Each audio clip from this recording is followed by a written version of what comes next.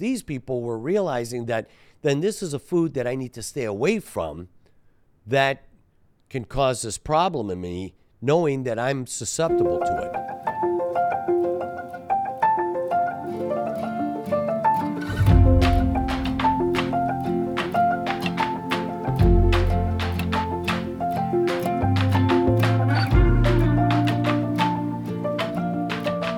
Welcome to the Health Quest Podcast, your guide to God's will for your health.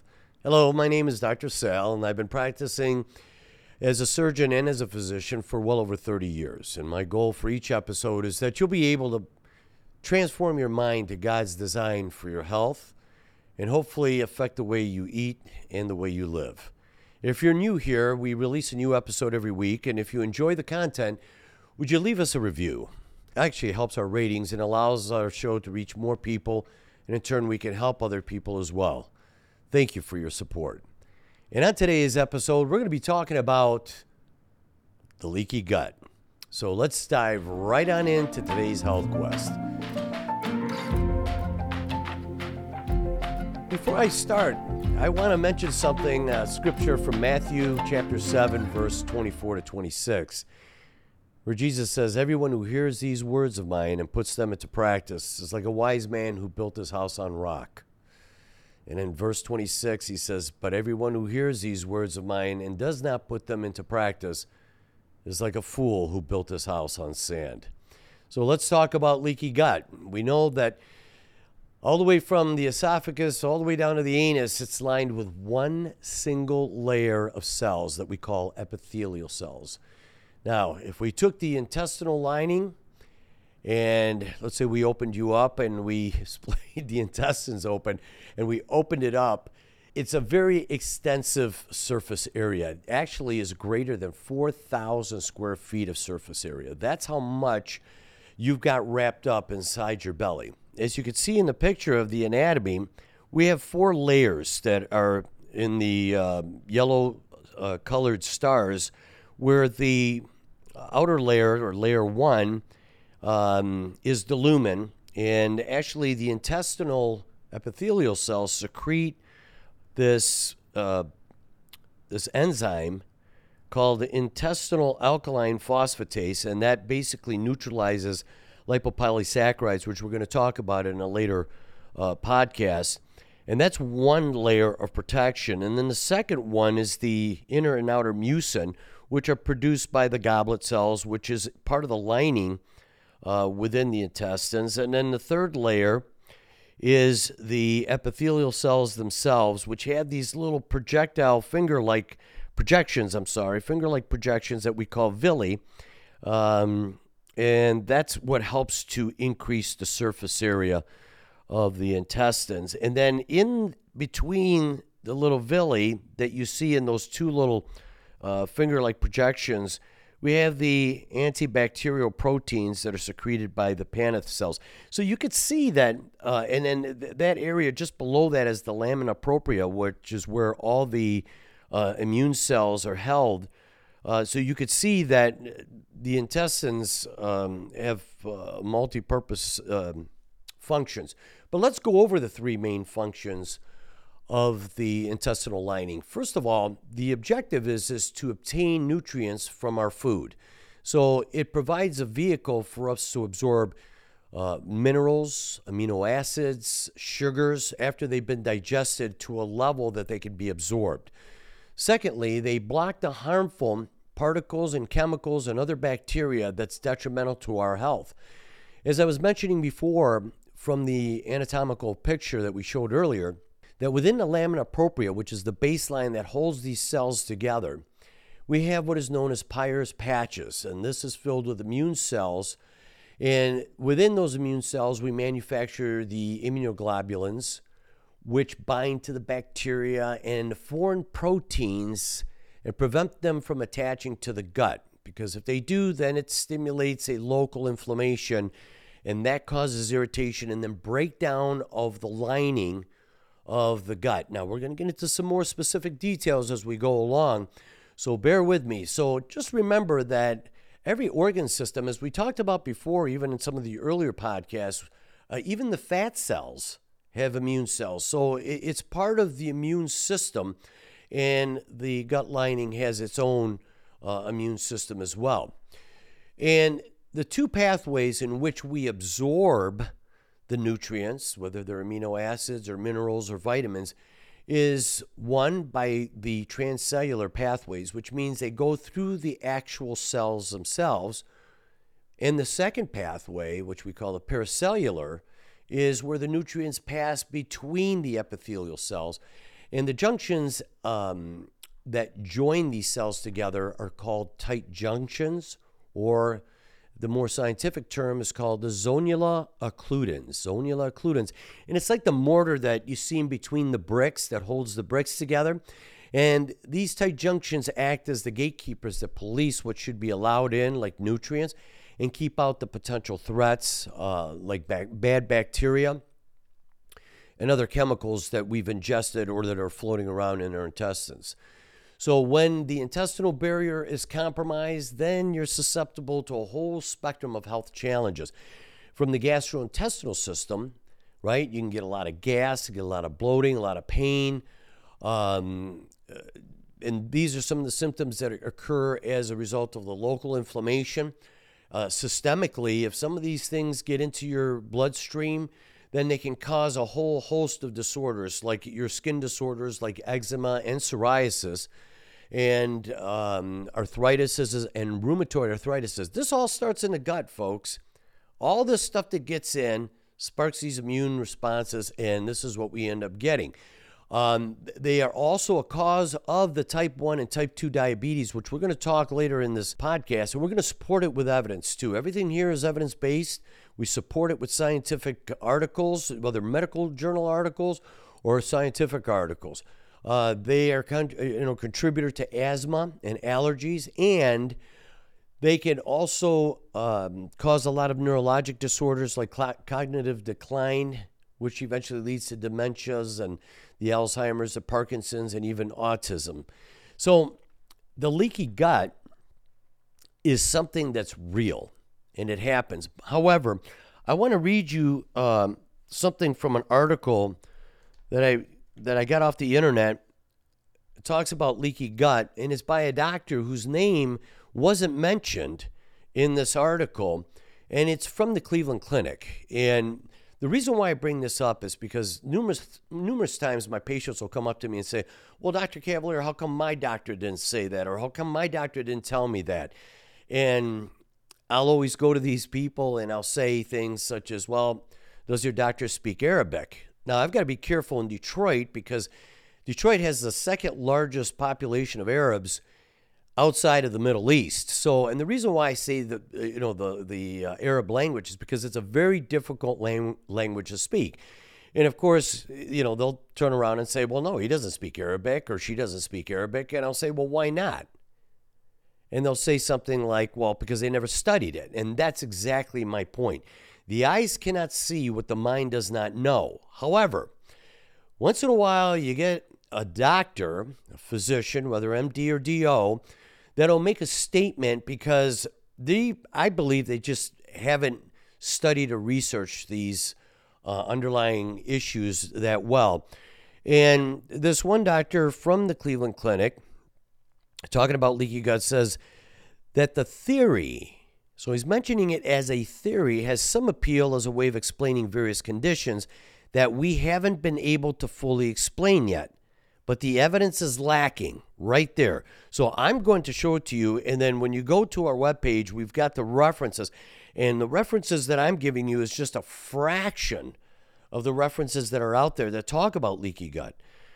We know leaky gut is real, but we don't know that it's a disease in itself and or that it causes other diseases. So this is something from the Cleveland Clinic. So somebody, this physician who probably wrote that would probably argue the stuff that I'm talking about today. But then again, you'll see that we're going to show and even discuss in today's podcast that there are articles out there that confirm that this is a real disorder and that this is where these disorders that we talked about earlier systemically that affects the kidneys, the joints, the respiratory system, the integumentary system, that's your skin, in the form of allergies or eczema or psoriasis, all starts with the gut. And so I'm going to start it off by talking about Dr. Alessio Fasano out of the University of Baltimore School of Medicine. And he published a landmark article in Physiology Review in January of 2011. And what he did is he established the relationship between gluten consumption. Now, gluten is a wheat product, and bacteria that increased gut permeability and inflammation throughout the body. And I just want to read something that he mentioned.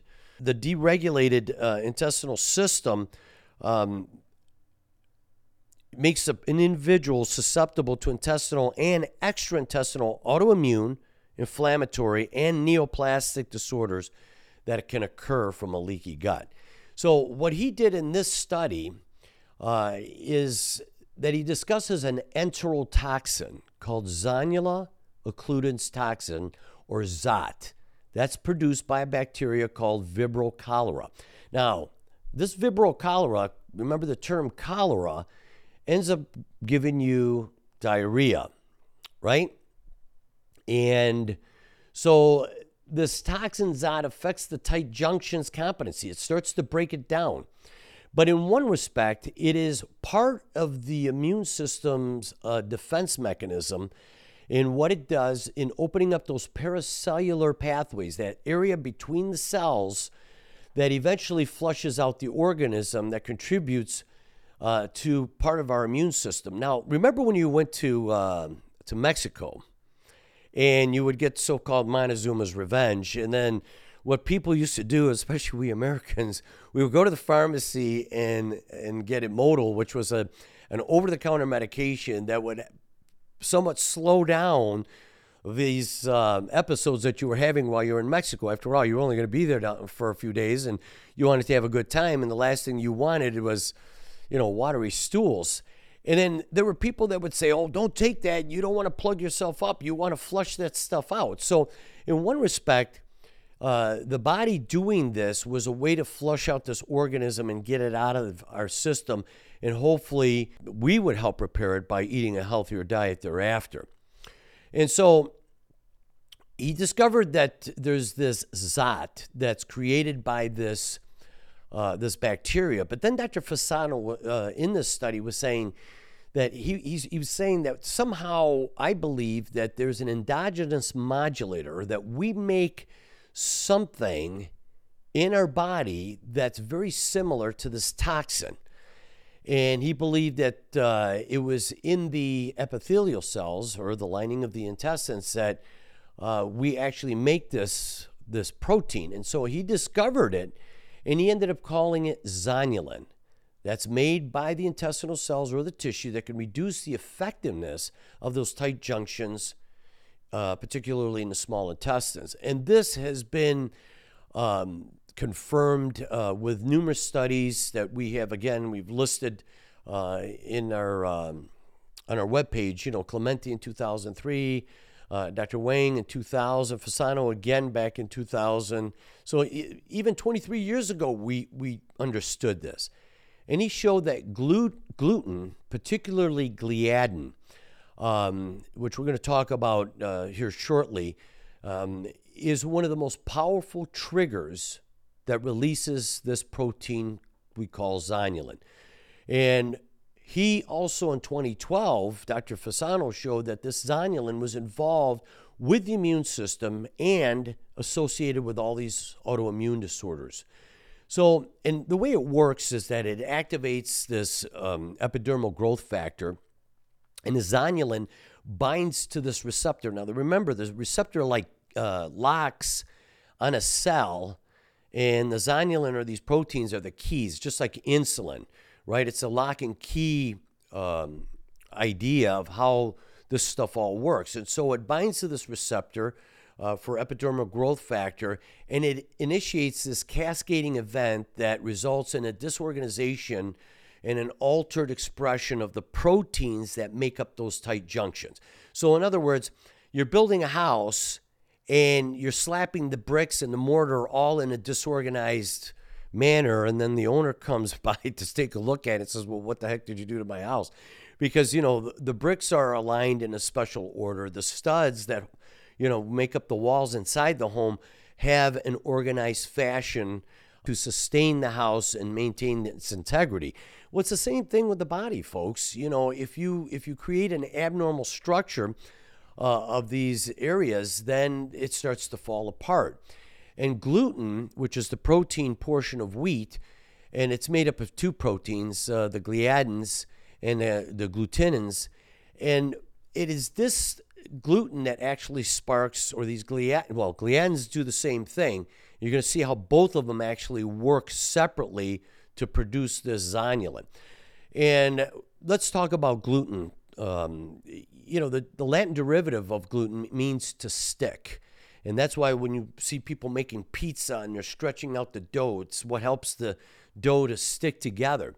And gluten's sticky attributes interferes with the breakdown and absorption of the nutrients that lead to poorly digested foods. And then it sounds the alarm in the immune system. And all of a sudden, you've got this local inflammation that's taking place down in the gut lining. The hallmark of gluten sensitivity is elevated levels of antibodies against gliadin, which you can get a test for, and we'll talk about that at the end of this podcast. So now we've talked about gluten being this protein that's in wheat, and then part of the gluten is made up of these gliadins and a glutenin. So what is a gliadin? Well, it's one component of the gluten, and as I said, the other one is the glutenin. And it's a storage protein, and it's made up of 12 smaller units, and this is what increases the intestinal permeability that we talked about by breaking down the tight junctions. But the gliadins have a same effect as well. So these once these gliadins start to break down the tight junctions and they pass into the bloodstream, the body starts to produce these antibodies against these gliadins, and we form these anti-gliadin antibodies. Now, these cross-react with certain brain proteins, and they bind to neuronal proteins that contribute to neuropathies, ataxia, which is imbalance, seizures, neurobehavioral changes like anxiety and depression. How does this all do this? Again, we talked about the reorganization of the actin filaments, and so it starts to break down those tight junction proteins. And then what ends up happening is that is stimulating the receptors. It starts to increase the proliferation of more cells in the crypts and the villi that we showed in that picture. And this is very highly characteristic of damage to mucosa that we see in the celiac disease patients. And so it stimulates this epithelial growth factor, and this epithelial growth factor stimulates the proliferation or the manufacturing of more cells. But just because you have more cells doesn't mean that they're functioning properly. So you end up with these immature cells and an abnormality in the structure of those little finger-like projections. Justin Holland, in his works in Nutrients that was published in 2015, and Dr. William Davis, a cardiologist who wrote the book Wheat Belly, said that increased intestinal permeability after gliadin exposure occurs in all individuals. That means you and I, folks. So every time we consume wheat, and of course, you have to understand something, my aunt, who's originally from Italy, said, well, they eat pasta and bread in Italy, but the wheat that they use to make that in these countries, particularly Europe, are natural. They're not genetically modified. So Dr. Davis, and one day I'm going to go over his book in one of the podcasts, talks about how the genetically modified wheat in America has much more gluten and much more gliadin. So every single one of us has some level of intestinal permeability after we get exposed to this. However, it's demonstrated more so in celiac patients, and of course they have more of these symptoms. There's a number of studies that provide evidence that increased permeability occurred before either histological, which means we take a look at the cells under the microscope, or overt manifestations of diabetes. And so it's been implicated that this gliadin, which comes from gluten, which is in wheat, is a dietary diabetogen. So let me just grab these articles that I come up with. So in the journal Diabetes in May of 2006, Anna Saponi writes that zonulin upregulation, so the regulation or production of more zonulin, seems to precede the onset of the disease, providing a possible link between increased intestinal permeability, environmental exposure to non-self antigens, and the development of autoimmunity. And so we're starting to see that these are the autoimmunity is what eventually results in the type 1 diabetes, because the immune system starts to attack the pancreas.